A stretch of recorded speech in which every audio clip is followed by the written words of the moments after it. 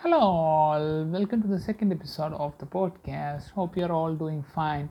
And my name is Prabhu, today's host for the WPBlogX.com podcast.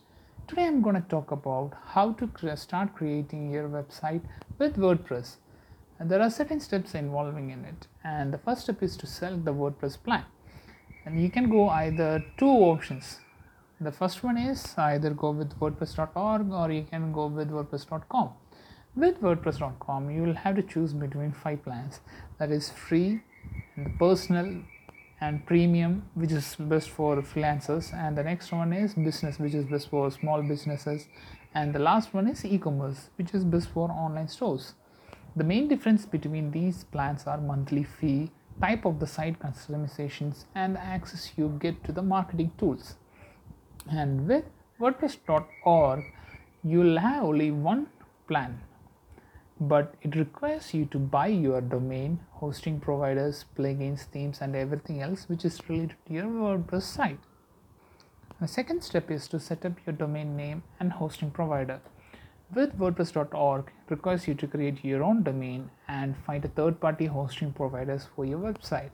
WordPress.com allows you to decide whether or not you want a custom domain depending on the plan you choose, but it takes care of the hostings for you.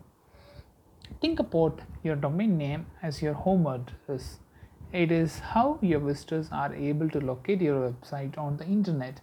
Your domain name will look something like www.example.com. You can fill that over this it. Your hosting provider is like your house. It is where your website files are actually stored. Some of the best WordPress hosting providers are Bluehost, FastCommand, and LiquidWebs. And hosting provider is the most important because it impacts your WordPress speed, security, reliability, and there are hundreds of providers to choose from, which is why we put together a list of the best WordPress hosting providers. You can check that at our website wpblogx.com. You can check out the article and decide which hosting provider suits your taste and which is best for you. After choosing which hosting provider you are going with, and you need to purchase your domain, and then you will gain access to the hosting dashboard there, and then you will be able to install the WordPress CMS. The next step is install WordPress. If you are using hosting provider outside the WordPress, you will need to install CMS to connect your new domain to your website. No matter the hosting provider you choose, this process looks similar. In hosting dashboard, you will see popular apps, and there you can find WordPress app and click it to begin the installation. After installing WordPress, you'll need to answer few questions about your domain you want to use, the director where you want to install WordPress, and the admin information. The installation may take a little bit of time, and after installing, the next step is to choose your theme. After logging to your admin dashboard, you can choose your theme. You can customize your WordPress website using WordPress themes. There are a lot of themes available in the repository.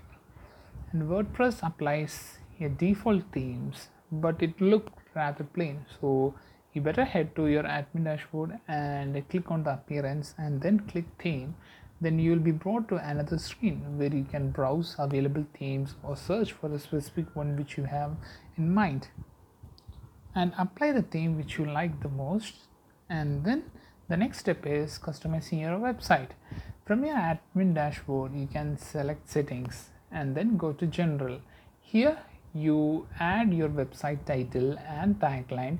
You can also toggle other basic site information such as URL, email, time zones, and much more. And the navigation bar is also customizable too. This will enable your visitors to easily find information of your website.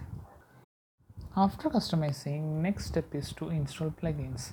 Plugins are a piece of software that add functionalities to your WordPress website and enhance the user experience. Head to the plugin sections in your admin dashboard, and depending on your host, you might have several plugins installed already.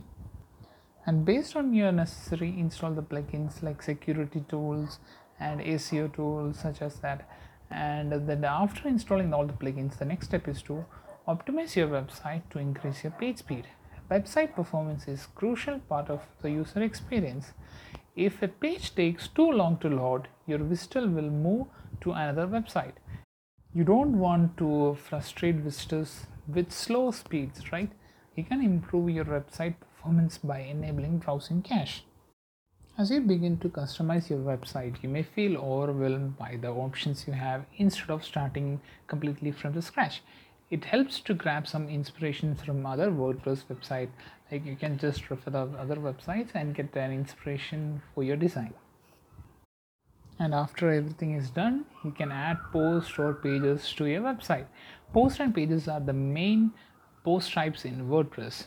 To add a post to your website, go to the admin dashboard and click post and then add new. The same with the page. In your admin area, click page and add new. After adding, you can add the title of your page or post, and then you can insert photos, embedded videos, add contents, and follow the same step for the multiple pages or posts on your website. When finished, click save draft or you can publish it directly. Having a great website matters. It is how you connect with your visitors and leads, create a positive first impression with your new users, and boost conversations. The good news is creating your own website doesn't have to be a daunting process, at least not with the WordPress. It is very easy to create website with WordPress. Check out our wpblogx.com for more details, and please follow wpblogx.com on Facebook, Twitter and YouTube to get the latest updates. Thanks for listening to wpblogx.com podcast.